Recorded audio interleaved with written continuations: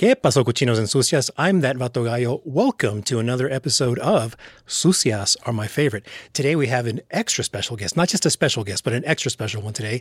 We have a hypnotherapist by the name of J. Robert Parker. He's a union certified hypnotherapist, founder of Twin Ravens. He's also certified in Capasian hypnosis. That's Capasian with a K if you're listening, and double P because I couldn't find it myself. He's also a certified life coach and a certified specialist with transgender issues. Without any further ado, I'd like to welcome my guest, J. Robert Parker. How are you doing today? I am great. Thanks for having me on. So I reached out to, I forgot if I reached out to you, you reached out to me, but these are the posts on Reddit. I don't remember. or Facebook, some group for like podcast guests. And the idea was... Could have been either one. Right. And it was something to do with relationships. And originally I thought when he reached out, it was going to be hypnosis, but he has another angle, and I'd like him to go ahead and explain that for me. That I understand the confusion that a hypnotherapist would reach out for relationship stuff. And honestly, when I first got into this, I didn't believe relationships were going to be kind of part of it. But part of Capasinian hypnosis is this system called the E&P system. And there is part of it that is used for hypnotic suggestibility, but there is another aspect of it that is behavior and how we interact with each other. And this E&P system stands for emotional and physical. That doesn't necessarily mean that, so don't let that fool you, but it kind of puts us all on this spectrum. And the way we do our relationships, because of course we've always heard the opposites attract thing, you end up with your opposite. And a lot of the problems in relationships comes from the fact that because we are one thing or the other with its own set of priorities and traits, we don't understand the other end of it. We think everyone thinks like us because that's the only reference we have. So once you learn this system and become aware of it, especially within the confines of a relationship where you can see these traits at play, it becomes easier to adjust your own behavior and for your partner and you to meet in the middle. I love that because when you were speaking, it reminded me kind of, I guess, late 80s, early 90s when Men Are From Mars, Women Are From Venus came out, where it was trying to explain, hey, we're both different. But even further than that, we're both individualistically different. And I think both of us, or at least certainly I have, at least in the past year, with TikToks and people explaining how they see things and do things, a lot of my friends are surprised that my dreams are like fuzzy, black and gray, and the only thing I focus on is what I'm seeing. Whether people see like vivid, like they're watching a movie, and I'm like, really, you see like that? So a lot of those things, if we're having those individualistic internal things, how can we expect someone to know our thoughts and read our minds if we're not vocalizing that? So an example of this at play, and I suppose I should kind of explain the traits of the two different sides a little bit, and then kind of give it a demonstration of what that looks like in a relationship. So with the physicals are somebody that is very outgoing. They put their physical body forward to protect their emotions.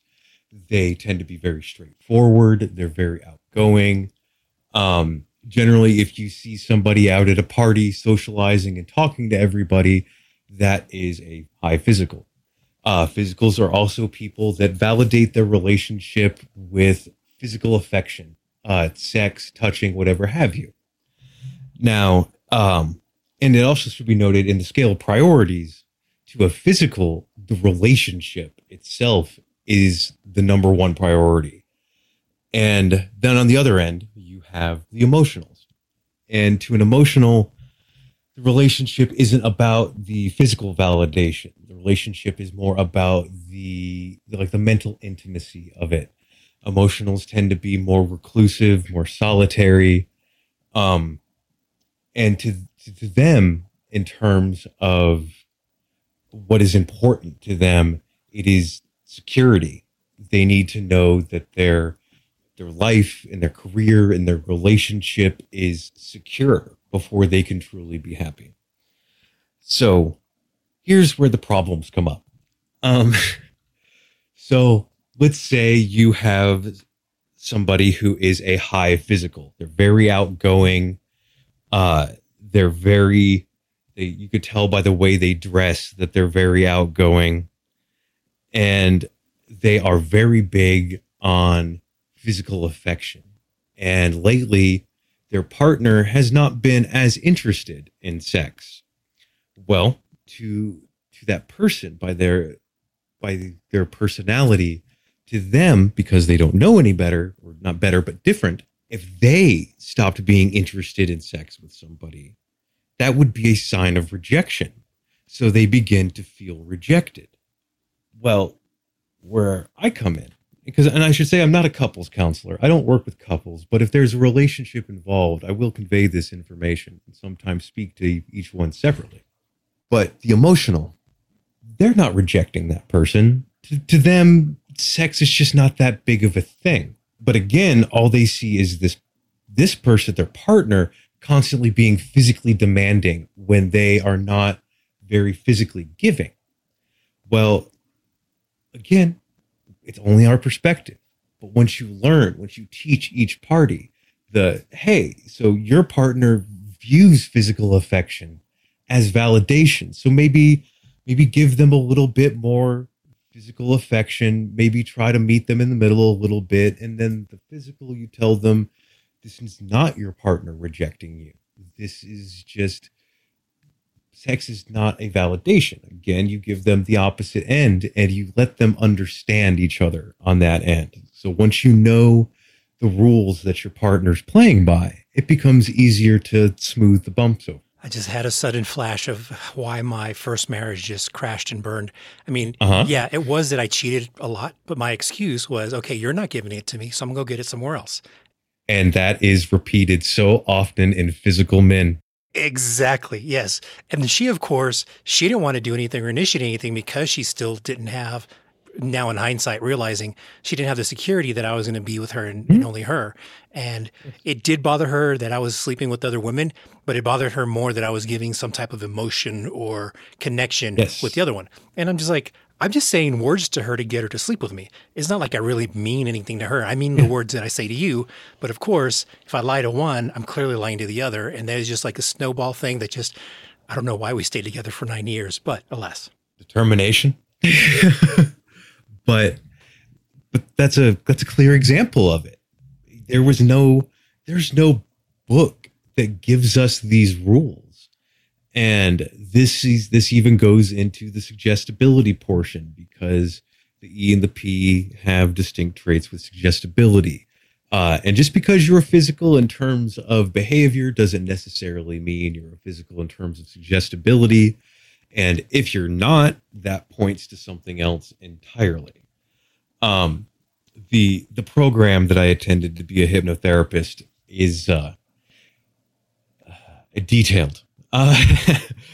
Hypnotherapy is an unregulated profession, so it is entirely possible for somebody to go pay $20 for an Udemy course and bust that out in a weekend, call themselves a hypnotherapist. I attended a 720-hour postgraduate college program at HMI College for Hypnotherapy. I am a certified master hypnotist from the local union 472. It's a hypnotherapist union. They have education prerequisites to be able to even get membership from them. And so it wasn't just, as you see, trancing someone and telling them to stop smoking. There is behavior to it. There is psychology to it. There are all these intimate ways in the way we think. And a lot of that, at least speaking for me personally and many of my peers and clients, when this system is learned, especially specifically about yourself, where you lay on this and what that means in terms of the way that you process information and your needs and the way you express yourself, being able to understand that for you and also that for other people. It goes for more than just relationships. Yes, it is very useful within the confines of a romantic relationship, but also within society, social interaction. I mean, so I'm a high emotional. So high emotional that on the suggestibility scale, I'm ranked as something different, but also in terms of behavior. And speaking for myself, I am very antisocial, and I've always been. If you take me to a party, I am going to stick to the wall or go hang out and do whatever outside. I've always been very, very head ruled. I've lived in my head a lot. And for the longest time, I kind of thought there was something wrong with me. Like, I don't really enjoy interacting with groups of people, and I don't understand people who do. So it makes me think there's something wrong. Well, when I learned this and when I went to school, I started hearing the traits of somebody who was a high emotional. And it was like they were listing off my worries in life. Like each of those traits wasn't me being unusual. It was simply traits of a high emotional. And in that, I also came to understand physicals and these people who previously were very strange to me because I saw them going out and socializing, and dear God, how could you talk to a stranger like that? But it made me get it, because it's like these people aren't unusual. There's nothing unusual about the way I think. These people are this category of people. I am a different category of person. And we kind of need each other to coexist, because in the suggestibility, there's a middle of the road. You can be a different type of suggestibility that is dead center. There is no middle of the road with the behavior scale. It is suggestibility for hypnosis, but that implies that somebody might not be able to be hypnotized. Everyone can be. It's a natural process. You are in hypnosis twice a day. 30 minutes before you go to bed, 30 minutes after you wake up. So if you ever want to know what trance is like, when you get up in the morning, but you're conscious, but you haven't really moved out of bed at all. And it's that very relaxed moment where your thoughts kind of drift and you just kind of put things together for the day. That's trance. That is the high theta state of trance. So the work I do is using that state, but guided. So suggestibility on the ENP scale, we've kind of talked about the physicals. Well, first of all, suggestibility doesn't mean your ability. It means the language that has to be used to push you into the state. And the physicals, you must speak to them literally and use direct suggestion. So your eyes are getting heavy. You are beginning to feel this way. Very direct empirical statements. Whereas with an emotional, you cannot do that. You have to use inferred and indirect statements. You may begin to feel your eyes getting heavy. If you do, feel free to let them close whenever you're comfortable. Permissive statements. You infer these things are happening. So, and in between that, you have something interesting. You have a somnambulist, which, if you've heard that before, you've heard it to refer to sleepwalking. And that's kind of accurate as to what this is. Somnambulists are the reason that stage hypnosis exists. They are between 5 to 10% of the population, and they are the most hypnotically suggestible. They will basically walk around in hypnosis, hypersuggestible. If you've ever seen somebody that everything kind of gets to them, they don't seem to have a filter in terms of what they experience. There's a good chance that was a somnambulist, because everything is going directly to their subconscious, and they react very extremely sometimes. But you could also put them into a trance state, sometimes literally at the drop of a hat. And sometimes these people, whenever someone comes in to be a client and I see they're a somnambulist, I have to teach them to get out of it, even to begin with. That they might have been walking around their entire life in this trance state, but I have to teach them to get out of it, to be less vulnerable to this input, basically, is what it is. Because everything around us, sound, sight, smell, everything, is what we call a message unit. And if you get too many of those, you overload and you go into your what's called your sympathetic nervous system response, which is your fight flight. And if you can't go into that, your parasympathetic kicks in, which is kind of what we utilize for trance.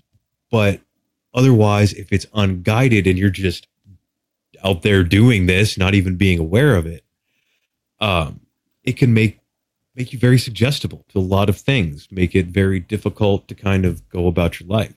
Because one of the things I stress to clients, not to turn ominous or anything, is there is like a game being played that nobody, one, knows the rules for, or two, is aware is even being played. And it's being played by advertising agencies, the media, everything in the world around you, because they are aware of this hypersuggestible state. They are aware of what puts you in it. They are aware of how to speak to your subconscious. And if you don't know there's a game even being played, if you don't know these things are happening, there's absolutely no way to defend against them. Because that was one of the things I started to realize as I became personally experienced in this, is these principles that seem like this niche thing are all around you, everywhere. It's in how we interact. It's in how we're spoken to in the world around us. It's in how our world's even set up. And once you become familiar with the state and the principles around it, it becomes easier to go about your day-to-day life. Because once you know about your suggestibility and others, your behavior and others, your relationships become easier.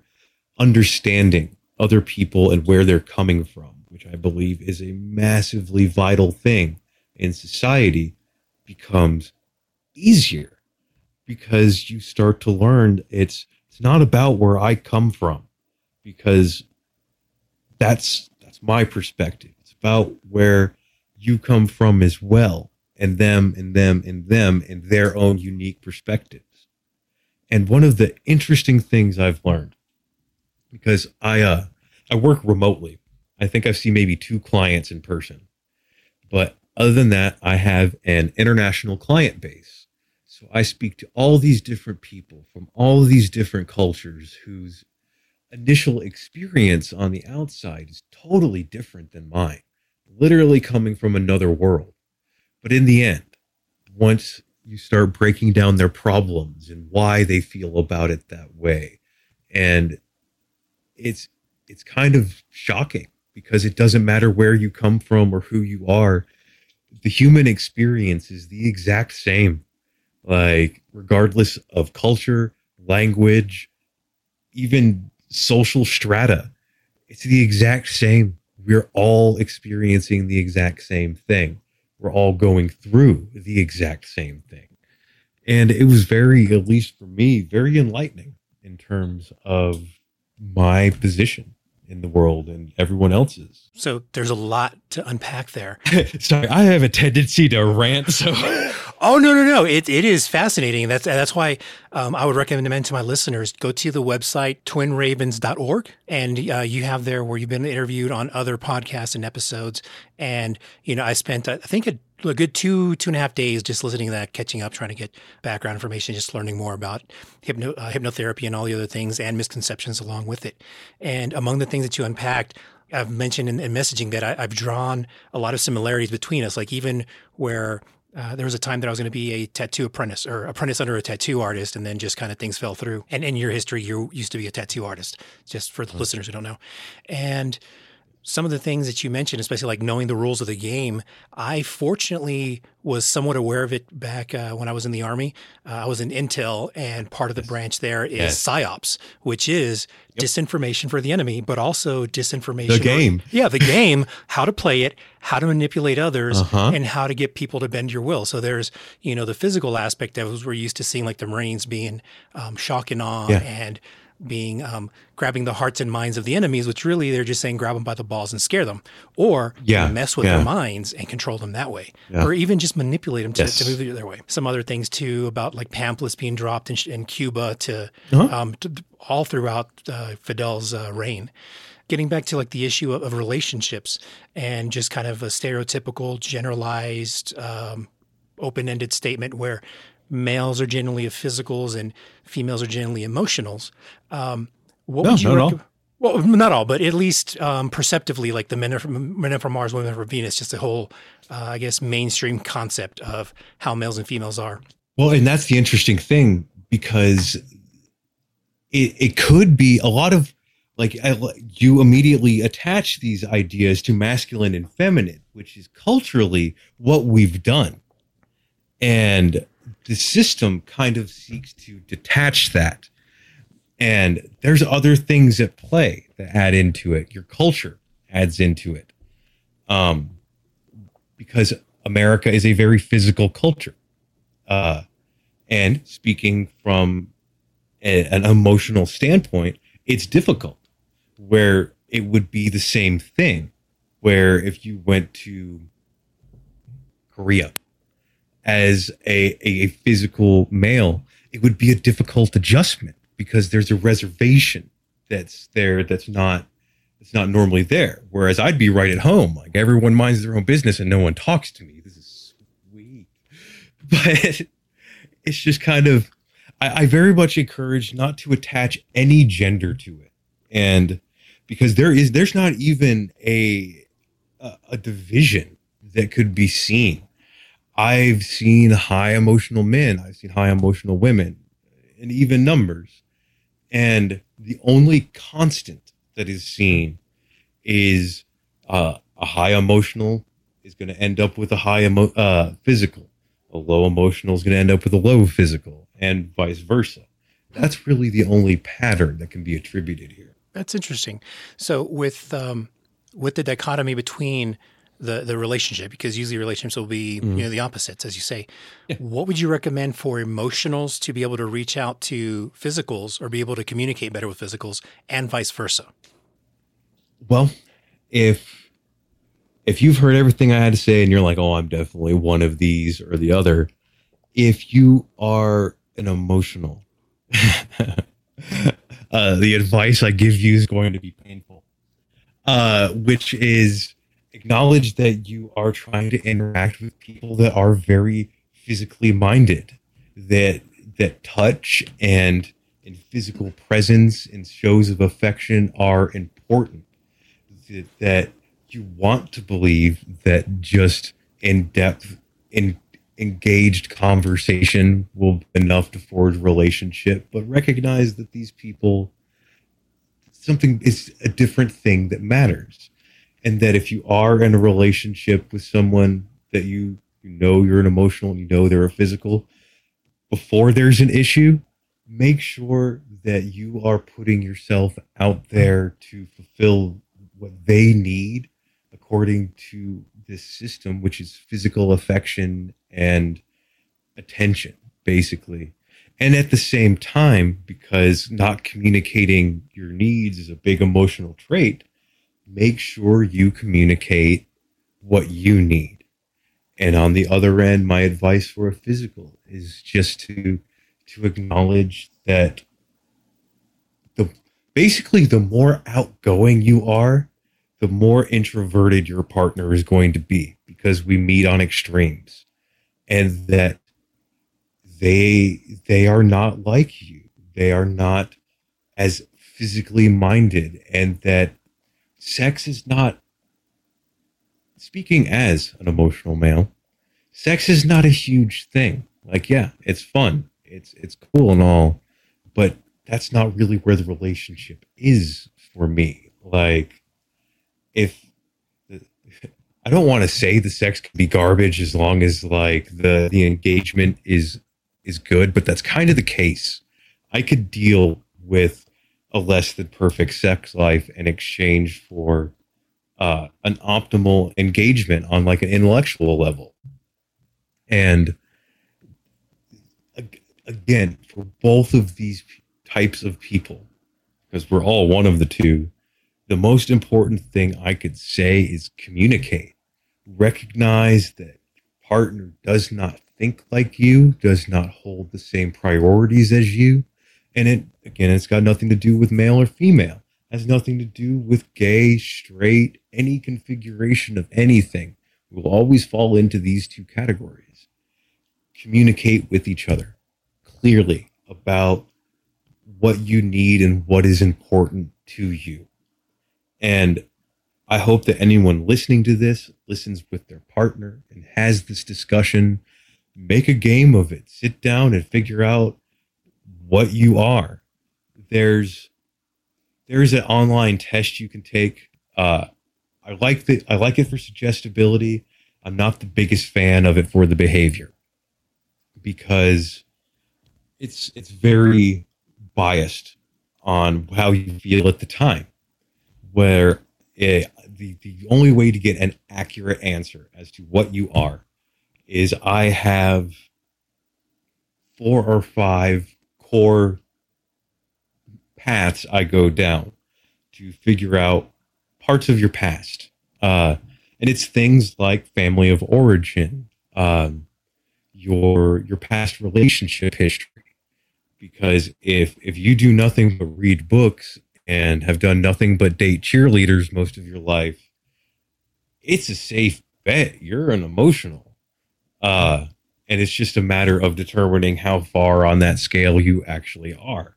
And that's more readily done by an extended relationship as a client, because that kind of develops over time. I have my initial impressions that I will get through the course of that client relationship, and that kind of grows. And I would say probably after 3 or 4 sessions at most, I've got a pretty good idea of where someone falls on that.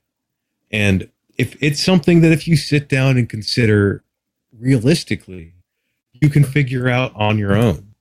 And there's no external ways to tell. And some people can be tricky because there are things called incongruencies and defenses, which is a defense is where you will drop one of your traits to appear more one of the other. And an incongruence is where you will take on an extra trait to be able to appear one or the other. And an example for that is I used to have a major incongruence because, as you said, I used to be a tattoo artist and I'm high emotional.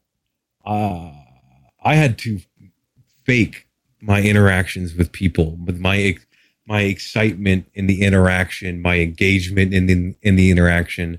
I had to give myself these high physical traits to be able to fit in my chosen industry. And in retrospect, that in itself led to a lot of problems down the line because you can't do that. It kind of goes down to you have to be true to yourself. You can't. Literally being fake is damaging to your psychology. And I don't know who needs to hear that, but somebody needs to hear that out there, that putting yourself out as something that you are not is actually bad for you. That incongruence, that emotional or physical defense, it will create problems down the line. If it hasn't already created problems, which likely if you take a realistic look at your life, if you've been living like that, it has. So that's always something it comes up a lot, specifically with emotional men that I work with, because again, in America, these traits that we possess are kind of frowned upon socially.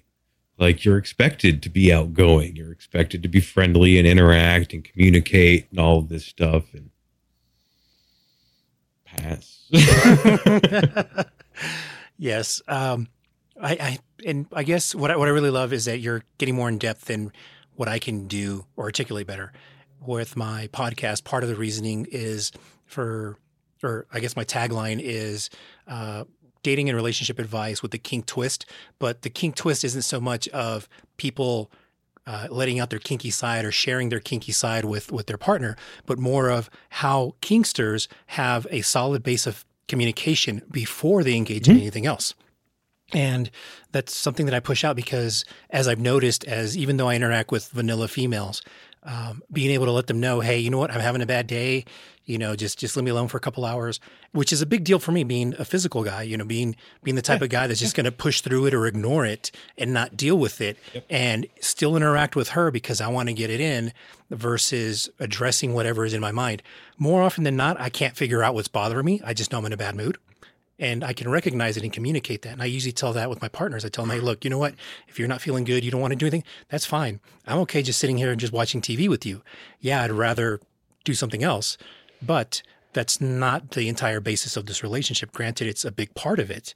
It's a big deal to have that communication and let your partner know what you're feeling, what's bothering you, even if you can't pinpoint it or address it. I'm mad, but you can't say, oh, I'm mad because somebody cut me off in the middle of the road and it bugged me now that I got home, because you don't recognize it in the moment. You just know you get mad at things.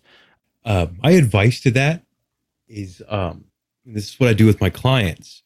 If you ever cannot figure out something, like why am I mad? And I don't like this term for it because it's just kind of, but we call it chunking. And what it is you start breaking it down. Like, oh, I feel mad. Why do you feel mad? I don't know. Well, when you start being mad, what is irritating you right now?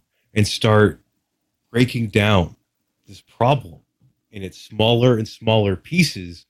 And eventually you'll get back to, oh, this dude cut me off in traffic at the wrong time, and that really pissed me off. And it's so much of my work is reframing perspective and focusing people's attention onto a subject. Because so often we feel a certain way, and when asked about it, we say, I don't know, I'm just pissed, or I'm just sad, or something like that. And you're not, unless you have a severe chemical imbalance, you're not just feeling a certain way because reasons. There is a distinct reason why. Why are you sad? Well, start tracing it back. Start at the beginning of your day. Were you sad when you woke up? No. Were you sad in the afternoon when you went to lunch? No. You're sad when you got home at 2. So what happened between noon and 2 that made you so sad? And these are things that I do, but these are things that you can do as well. I encourage all of my clients, write stuff down. Like, if you want to break down why you feel a certain way, write it down and start breaking it down like a graph. A lot of, I don't want to use the word preach, but kind of a lot of what I preach is mindfulness. And what that is being aware of your thoughts, of your behaviors and actions. If you're prone to flying off the handle, break that down. What's making you fly off the handle? And there's a difference between understanding and fixing, but understanding is the first step to fixing, which is pretty much my key role in terms of therapy is in the rapid understanding. Because, for example, and this is one of my favorite stories, and I've gotten her permission to tell it. So I had this client, and she came to me to stop smoking. And first of all, I did my usual. I asked her, why do you want to stop smoking? Because that's important. If it's because my boss is on my ass, it's not a great reason. If it's because I want to quit for my kids, because I feel like I need to do this for my health, that's a good reason. That means you have truly made that choice.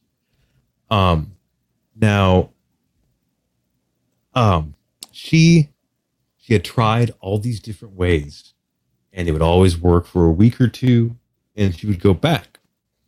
And what I tell people in that case, because it's the same for stop smoking, weight loss, fears, traumas, is this thing is never going to go away until your subconscious reasoning as to why is addressed. Why did you start smoking? Why did you start overeating? Why are you afraid of this thing? And for her, after a couple of sessions, it came out that as a young girl, she was very, very, very close to her grandfather. And he died when she was very young, but the cigarettes that she chose to smoke were Marlboro Reds, the same cigarettes that her grandfather smoked, because the smell subconsciously reminded her of this intense bond that she had with her grandfather, and that's why she could never let it go. So we addressed this association. We changed it to something else. We changed it to, she remembered the cologne that he wore, and that became the association. So she would just like keep that in her purse and never smoke after that, because there was no longer that connection, that association. So it's sometimes the most roundabout reason for why we are the way that we are. But everything can be traced back. I've got this really strange argument that I've proposed before that you've probably heard on the podcast, which is we don't have free will, because everything that we do is this product of association, and is nothing but our reaction based upon that association. Well, with hypnosis and hypnotherapy, you are consciously and willfully changing your thoughts and behaviors. That is free will. You are making an active choice to feel a different way. Because let's say you're afraid of dogs. Stop. Don't do it anymore. Stop being afraid. You can't, because it's not a conscious thing. You don't want to be afraid of dogs. If you could choose not to be, you likely would. But why can't you change? Why can't you choose to not be afraid of dogs? Because it's that subconscious association. And the conscious cannot affect the subconscious. There is what's called the critical filter in between the two, which is exactly what it sounds like. It's the filtering process to your subconscious mind, to and from. And the trance state takes down that filter. So you are able to directly give suggestions to the subconscious. And that's kind of where the specialty of my job comes in, is I kind of know this specialized language of the subconscious. I know how to speak to it to slowly guide your thinking, because we cannot be hypnotized to do something we're morally opposed to do. I can't tell you in hypnosis to pick up a gun and shoot somebody, because you are still consciously aware that that's morally wrong, that has consequences. You can't do it. You are fully awake and aware during hypnosis. How much you remember is kind of up in the air, but some people remember everything. Some people remember absolutely nothing. But that's why it's important with the smoking for me to ask you, why do you want to quit? Because if I could hypnotize somebody into doing something they didn't want to do, that question would never be necessary. Like, you want to quit? Cool. Let's do this. And it doesn't matter the reason why. But there has to be that conscious desire to. So your subconscious is prepared to accept those suggestions to not smoke, to slowly pull away from this behavior. Because it's not a magic wave of the wand type thing. I have done it in a single session, but please, no one hold me to that. I'm glad you brought up free will, as I've heard on other episodes you've been on or podcasts you've been on, and inverted a different perspective of lack of free will, coming from like a more of a socioeconomic standard, is that you may say, hey, you have your favorite style of shirt. Say you're into T-shirts, but you really want a Hawaiian print T-shirt that's loose with like a Henley button up, from halfway up on the neck, right? Yeah. You're not going to find that because no one makes that, because you're the only person that might want that. And so it's the market that decides more of what's available versus what you have the freedom of choice to get, because you have limited choices of what's in the world. There's just so many choices. You sometimes feel like there's unlimited, but when you try to drill down to what you want, you're not going to get it because, I guess I'll settle for this because, it has this style, but it doesn't have the print I want or the colors I want. And so there's a lot of settling, but we don't recognize it as settling or accepting what's there. And, I think it goes again to associations where you associate, hey, you want something, but then you digress. Okay, well, I'll take this as an alternative. And you're changing your perception. You're changing your associations with things too. Exactly. And as if I had a client that was telling me this, my response would be, don't let what is available mandate your wants. If you truly want this, we live in 2021. Get on Etsy, talk to some people, have this thing made. And that's kind of a good example, I guess, of the time that we live in. Because in the same way that you can live a completely custom life with what you wear and what you have, you could do that with your mind too. And it's not to say that hypnosis is brand new. It's been around for a while. It's just now it's entered into, this isn't metaphysical. This isn't theoretical. This is, I have a huge stack of scientific research that I love to throw at people because if somebody comes to me and they want a consultation and they ask, I'm interested in weight loss. Can you help me? I will respond with, yes, I absolutely can. Here's a couple of research papers that explain how hypnosis can and does help with weight loss. I like to validate my statements with scientific evidence because I recognize that some of the claims that I make for the potential of what I do sound fantastic. The list of the things I could help with is long. Everything from combat PTSD to taking a few swings off your golf game. It's just intensely varied. But it's all kind of the same. It's all our associations. It's all why we think the way we do. And for an example, I say golf, and it seems like, how's hypnotherapy going to help with a golf game?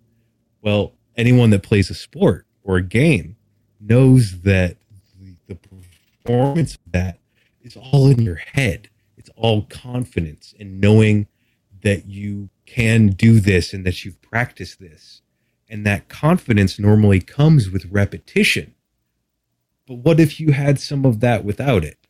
What if you had this confidence in your action, in this visualization through another type of training?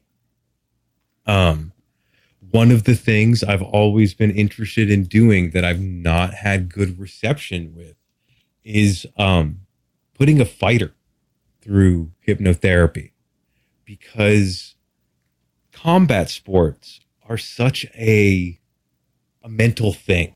Maintaining your calm, maintaining your strategy, remembering your training, that hypnotherapy could provide somebody with an edge. What if you had a hypnotic trigger put in, a post-hypnotic trigger, that when you get hit, this increases your adrenaline? What if every time you get hit, you feel less pain? And there's all of these interesting anchors and suggestions that I could put in that I believe specifically for a mixed martial artist or a boxer would give them an advantage. It's just unfortunate that every time I've approached this subject on Reddit or Facebook or anything like that, it doesn't go well. So I've kind of given up on it. Yeah, I find it frustrating because there's a lot of things that we just don't understand. Well, let me phrase that. The lay person or the average person doesn't know or understand a lot about the mind. but I know that the mind can control so much in the body where DID personalities, one could have diabetes. One personality pops up and they got to take insulin. All the others don't. How is it that the mind can have one personality that has to take insulin or they'll go into shock, they'll die or whatever, and you have someone else that can shut off? Yeah, it'll shut off and they can go ahead and just chow down on buckets of, powdered donuts and all kinds of things and not be affected in the least. And so these things have been interesting me, especially with NLP. And at the same time, I have this dichotomy in me that I really want the world to be a better place. I really want people to understand, be more communicative. And as it took me almost 40 years to realize, hey, don't be an asshole, be nicer to people. And on the other hand, I fucking love Schadenfreude. I love the misery of others. Yeah. And if I get to inflict it, oh my God. So I know with NLP, I'd be dangerous. No, I can't. Well, funny thing about NLP, and I always like presenting this, Bandler, and I forget their partner's name, the people that made NLP. Do you know who they learned NLP from? No. Where they created the structure of NLP from, which anyone that's listening, NLP is neuro-linguistic programming. Dr. Milton Erickson, the foremost hypnotherapist of the time. NLP is essentially bootleg hypnotherapy, quite literally. They observed the way Milton Erickson interacted with his clientele, and they created this system based upon his suggestions and his workings in hypnosis to apply strictly to success. So NLP is just boiled down hypnosis and hypnotherapy. Milton Erickson was, as a side note, an absolute genius. I have a couple of his books just of his sessions and how he worked. And you can very clearly see like some of the NLP principles at play and in his sessions and what he's doing, because he created, it's debatable if he created it, but he utilized conversational hypnosis. He didn't have an induction. He didn't have this distinct process. It was a very casual exchange with him, because you don't need a hypnotic induction to speak to the subconscious. If anyone's ever seen a movie that they became invested in, suspension of disbelief, you consciously know what you're watching is fake. You know this, yet you still have a visceral emotional reaction. Why? It's because your subconscious doesn't understand lies. It doesn't understand deception. Everything is black and white to it. That's why things like gaslighting work on people, because like you could tell someone they're crazy all day and you consciously know that you're not and that you are right in this situation, but your voice in your head starts to act up, starts to be like, well, what if we are crazy? And it's that same thing. That literal interpretation by your subconscious is the same reason I discourage negative self-talk with people. What that means is like, don't voice the words of, oh, I suck, or I'm just too dumb to do this, or something like that, because your subconscious hears that and it doesn't have a sense of humor. It literally interprets that. So I guess the best way to put it is your subconscious doesn't differentiate between the imagined and reality, which is why some people can get far too absorbed in things, because after a while, that subconscious acceptance of it kind of starts to bleed through into reality. And that's a level of things I can't deal with. I am not licensed for that. Yeah, on that, I do often tell friends and family, and a few times on the episode or podcast, is, people do the self-manifestation where I'm having a bad day, first thing they wake up. And like, no, you're just having a bad moment. How you react to it's going to define, your mental state. Like you say, I don't use mental state. I say something else, which I can't think of at the moment. But usually it's like, hey, no, you just had a bad moment. It's important because you said, when I wake up, I say I'm going to have a bad day. Well, like I said, 30 minutes after you wake up, you're in hypnosis. So when you when you wake up, tell yourself, I'm going to have a bad day. That is quite literally a hypnotic suggestion you are implanting into yourself, and it is going to affect the lens of your day for the whole day. So if you tell yourself this is going to be a bad day, that's all you're going to see. When all you have is a hammer, the whole world looks like nails.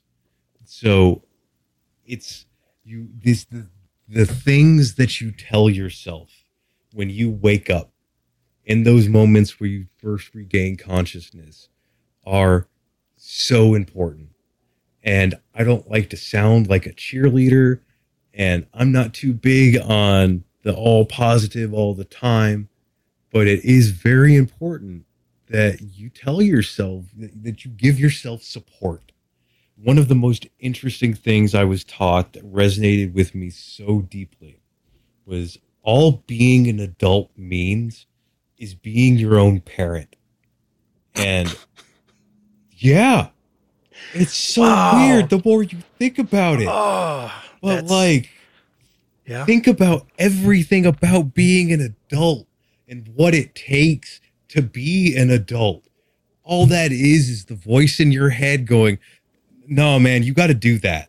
Like, you have to get this done. If you get this done, we could go home and have a beer. Like, you're treating yourself as you would your child. And once you realize this, there's other things that have to come into play. Because if you are your own parent, how are you treating yourself? Like, are you being understanding and caring as you would want a parent to be? Or are you being very unforgiving with yourself? And because everyone talks about how, oh, the voice of my parents in my head told me to do this. Or I heard my mom's voice. You want to think that was you being your own parent. That was you being the adult. Because we're all, and this is a big thing I've come to learn, we're all kids still. Like, we're all still scared, emotional children at our core. Who you were when you were 7 is still a part of you deep down. And everything else is just layers to that. So kind of what next time somebody out there wants to beat themselves up over something, think about it like that. Think about it like you're a kid that just kind of messed up. How would you want a parent to react to that?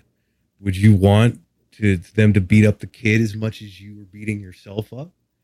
And it's an interesting perspective because it starts making you think about things like self-care, self-esteem, the way you talk to and treat other people, because it really comes down to that. Like, so much of what's wrong today, I firmly believe, is where we've gotten in terms of our relationship to other people. We don't understand each other, and we no longer make the effort to. Yeah. And that kind of scares me. Mm-hmm. I don't like that. That's weird. Yeah, with all the Facebook posts of, friends, acquaintances of like, if you don't agree with me or my political view or what this political post is, and unfriend me because you're not my friend. I'm like, where's the understanding? Remember when we were growing up, you were told the 2 things you never talk about with somebody in civilized conversation were politics and religion. And salary, so. Or money. Yeah. But now it seems like that's all people talk about. Like, we've forgotten how to be human for the sake of identity politics. And it's like I said, I've worked with people from across the rainbow, and we're all the same. Let me assure you that in our deep mental mind, we are all the same. Every one of us. We all have the same experiences at one point or another. We all have the same fears. We all have the same wants. A lot of it just boils down to we're afraid of what we don't understand. And I see an interesting amount of it because I study Russian, And the reaction in public, if like one of my Russian friends calls and I answer the phone, привет, как у вас дела, Andre? Everyone stops and looks at me like I'm about to pull out a flamethrower and torch this motherfucker. And it's odd to me. And that's kind of why I started learning another language. Is one, I got tired of just being able to say I can only speak one language. That became kind of like a point of shame to me. Because all of these friends that I had all spoke 2, 3, one dude spoke 6 languages. And like, I got to thinking about how I'm supposed to be altering my viewpoint and changing my perspective. And as someone that speaks another language, your view, the way you express yourself and view the world is different when the words that you use are different. And there's an understanding that comes with that. That's why I think one of the strangest things is the demand that everyone only speak English. Like, why not learn another language? Well, it's fun. Yeah. Like learning and knowing another language is a blast. So like, why limit yourself? Yeah, the secondary language, what I liked about it, especially like when you said somnambulist in Spanish, a lot of English scientific words are everyday words like somnambulist. That's what we call sleepwalking. We don't call it sleepwalking, it's sonambulo. Chewing your food, we say masticate, where if you say it in English, they're going to think you're rubbing one out. And, there's a lot of things, placate yourself, behave. Masticos, yeah. And interestingly enough, there's similarities between Russian and Spanish because I came from Texas. So I learned a fair bit of Spanish because that's what you do. Noche, nochi, Russian, same thing. Ya, yo, same thing. I, me, my, that type of thing. And there's just endless similarities. And it's interesting because you start to see things like that. It's like with Spanish and I know a little bit of German. You start to see, this all kind of connects. Yeah. Like, it's funny when I speak German in front of just random German tourists, and especially in Mexico when I go, and they just look at me, wait a minute, what? You speak English or speak English and German? Like, what are you doing? Like, well, actually I'm American, but like, oh shit, you speak more than one language? Like, yeah. Yeah. So. It's a shocking thing. And like from my end, the Russians that I speak to, they're just tickled that I'm an American that's learning their language, because to them, like, I'm supposed to hate them. Why are you learning my language? Because like that's the whole narrative. I'm like, I don't know. Like, and I decide I want to learn another language, and like in retrospect, I should have kept going with German because I take 2 years of it in high school, but that would have been the easy thing, and I can't do that shit. Is there a Russian community near you? Not at all. Because where you're at, it seems like you're just kind of like, very vanilla, very boxed in as to what is expected where you're at. Oh yeah, I am a complete anomaly where I am in the country. I normally don't show this on podcast, but it'd be interesting as an example to show here. I have a lot of tattoos. Like, it's like that on both arms. And I'm heavily tattooed. I speak a foreign language. I do a very unusual job that half the people I meet around here are pretty sure is witchcraft. And I have been accused of witchcraft. That is not a joke, by the way.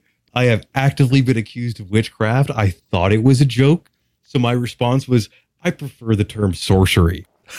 And that did not fucking land well. Let me tell you that. Oh my goodness. But yeah, so that got awkward. But it's part of why I appreciate working remotely.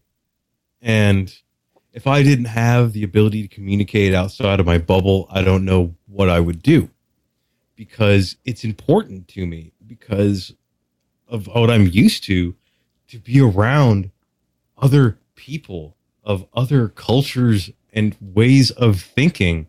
And man, where I'm at is some white bread shit. I live in a town of, I think it's 1,100 people, and there's like 4 Mexicans and an Asian. Like, I know all of the Mexicans in my town because they own the Chinese restaurant. It's good food too. Is that one of those Asian restaurants that's like Chinese, Vietnamese, and sushi? Or is it just one? No, it's one of those Asian restaurants that's Chinese, Mexican, and a hamburger. Oh, jeez. Oh, man, that's tough. It's all right though, but it was very much a culture shock to me because I decided I wanted to get away from the big city, and I did. I really did, and I kind of think that's part of why I decided I wanted to learn a foreign language. Is I just needed something extreme, something that wasn't this. And so once I started making friends with people from other countries, learning another language, it kind of gave me that separation. And it's neat because I don't know enough Russian to be a hypnotherapist in Russian yet. That is a goal, is to be able to market to another country. And eventually I would like to go back and brush up on my German and brush up on my Spanish and have all of those languages up to a functional capacity. Because that's all at this point. My words are my selling point. Mm-hmm. So if I can add languages to that, I increase the number of clients that I can have. That's at least my thinking with it. Right. Speaking of clients, where do you see, since you're international, where do you see where it's hypnotherapy is more accepting or more common or more, oh, hey, yeah, I need to do that versus other types of therapy? Other than here, I have a large Indian client base. A lot of alternative medicine is popular there. And they're a big fan of hypnotherapy because a lot of the research that's been done towards it comes out of New Delhi. Okay. Trying to think who else. The Australians, oddly enough, Australia and New Zealand, like oceanic area, it's pretty big on it. New Zealand a little more than Australia. And I do have some clients in the UK. Interestingly enough, most of my clients for the UK tend to be for confidence stuff. Like they more self-esteem or more assertion. Like, and that doesn't tend to be the case. Trying to think of where else. There are, apparently in Taiwan, it's really big. Not in China, but in Taiwan itself, hypnotherapy is really catching on. Which kind of surprised me until I met a Taiwanese hypnotherapist, and he was like, "Oh yeah, it's real big." There's a lot. Like I'm looking through my research. Most of the research for hypnotherapy is coming out of Italy and Denmark and Germany. A little everywhere, but a lot of the reports I see are coming from those 3 places. Germany specifically because they have a major research hospital. So, but my research, because it cites its source in every one, it's wild how varied it is. Because you would think, oh, hypnotherapy research, it's all going to come from like Aunt June's Institute of Crystals and Essential Oils, and it doesn't. It's like from research hospitals in Denmark and from respected psychiatric institutions in Italy. And like, it's valid research. And if anyone listening right now, if anyone out there can honestly say, oh, I'm not sure about hypnotherapy or hypnosis, I gleefully have far too much information for you, because at this point, it's not a thing that should or can be doubted, because I I could hook you to a galvanic skin response meter, an EKG, and a heart rate monitor, and I can show you when you went into hypnosis, when you accepted a suggestion, when you rejected a suggestion, how deep in hypnosis you actually were. Like, it's a replicatable thing. The tricky, interesting thing comes in, I have reproducible effects, I have predictable effects, but what am I working with? Like,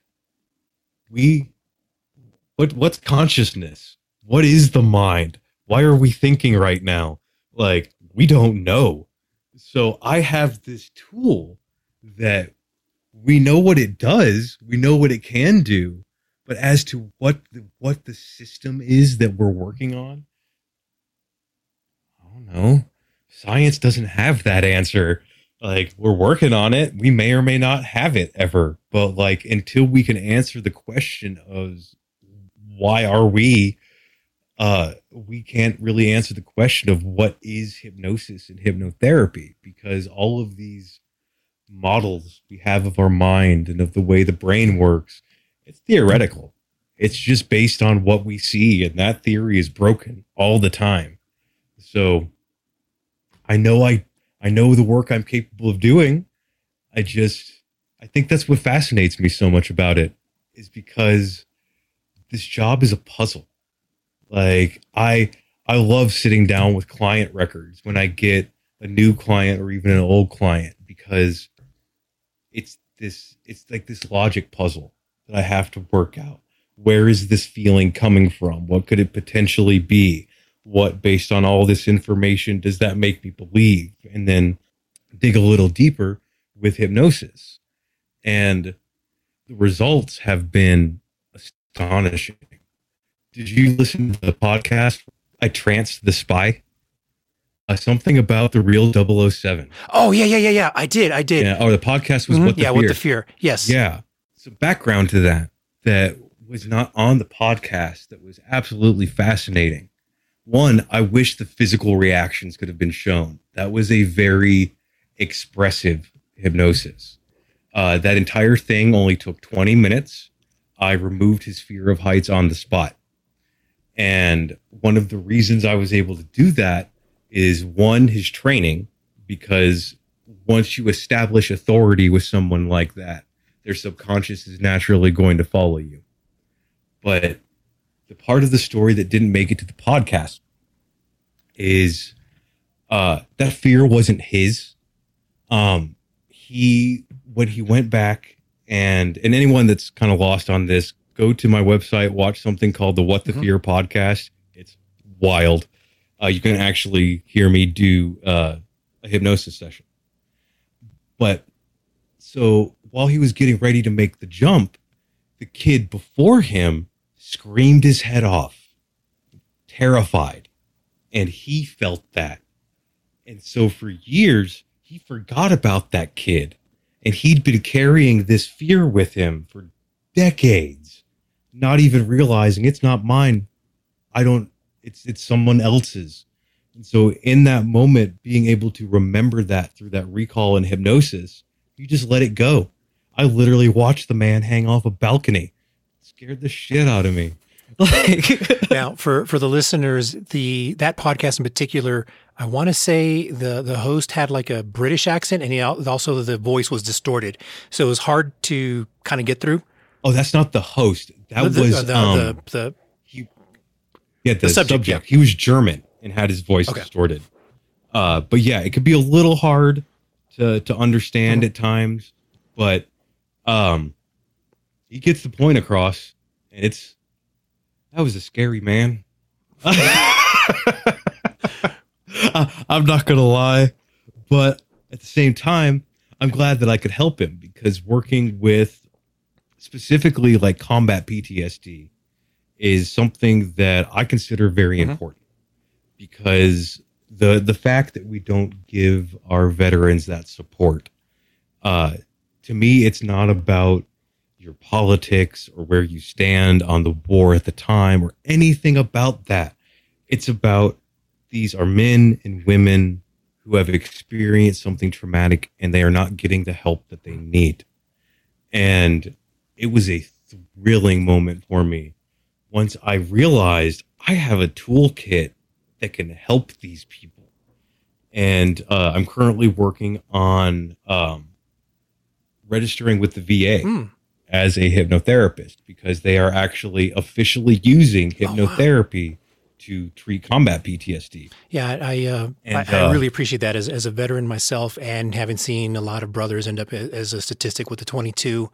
That's frustrating, but also, like I said, I just have as an autodidact, I have a keen interest in a lot of different things, specifically with the mind or mental things, with psilocybin research, like I said, NLP and all these other things. Yeah. And, it's frustrating to see that, hey, we have reports, tests. There's so many things we could use that show that, hey, X, Y, and Z works, but because it's, considered as class 1 or schedule 1 X, Y, or Z by the DEA, for whatever reason, they just, oh no, it's illegal, you can't do it, and you have to go somewhere else or deal with it. Yeah, we will prescribe you for pain a drug that is more powerful than heroin, but we will not allow for the microdosing of psilocybin when it might save someone's life. I don't know if you've ever microdosed before. I have as an experiment. It doesn't do shit. No. Don't anyone out there that's thinking about doing it, that's scared of oh, I might trip. You're not gonna see anything. I don't even think I've noticed a tingle with it. And so personally, my belief with drugs growing up until my mid 30s was stay away. I saw drugs and medicine as a weakness.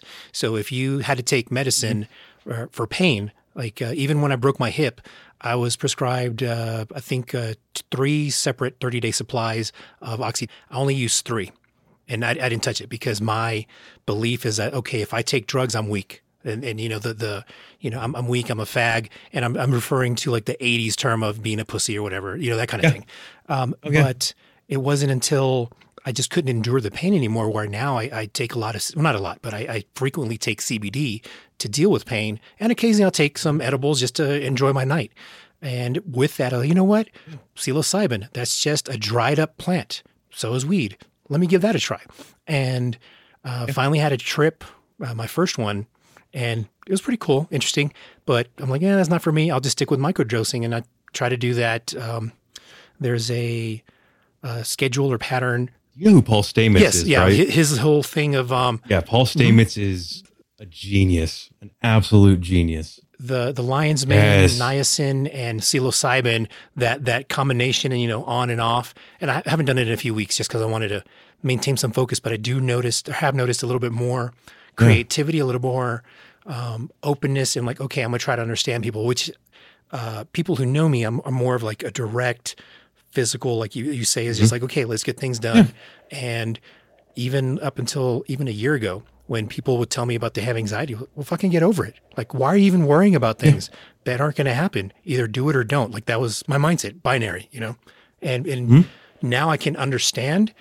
Harder for me to empathize or sympathize with them, but at least I won't give them shit. I won't tell them, hey, quit being this, quit being that. There's part of it, and people think empathy means identifying with it. And that's not it. It just means you understand that the way this person feels or reacts is them. It's not a matter of sympathizing so much as it is understanding. You don't have to agree why someone's pissed off or sad. You just have to understand that they're pissed off or sad. Well, I don't want to take too much more of your time, but for my listeners, I want them to know, hey, I have been on a search for a hypnotherapist, and I'm going to reach out to J. Robert later on to have a session, and I'll report back how things go with that. Awesome. And another thing also is an offer, just non-conditional or anything. If you want to practice Spanish and or German, you can reach out and we can do that. That's fine. Awesome. Definitely want to practice more of my Spanish and also my German because I have been lacking, and at least I have a polyglot that'll be willing to try. Right now I'm having to scramble to keep up with my Russian, but I understand. For every 5 to 8 Russian lessons I do, I'll make myself sneak in a couple of German lessons just to kind of keep that up and keep that going.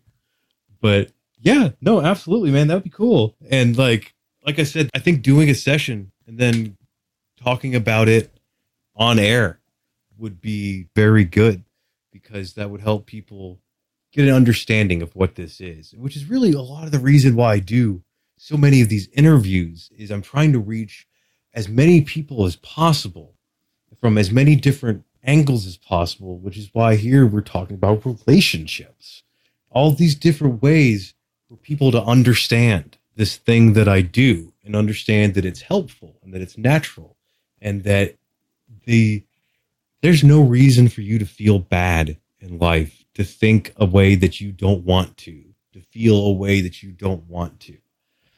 There are things you can do. It's one of the things I always say is when you have a toothache, you go to a dentist. When you feel sick, you go to a doctor. When you're afraid or you want to feel a different way, who do you go to not take drugs? And the answer is a hypnotherapist, to change the way you think, to change the way you behave and perceive. And that's it. Thank you so much, J. Robert, for being on the show.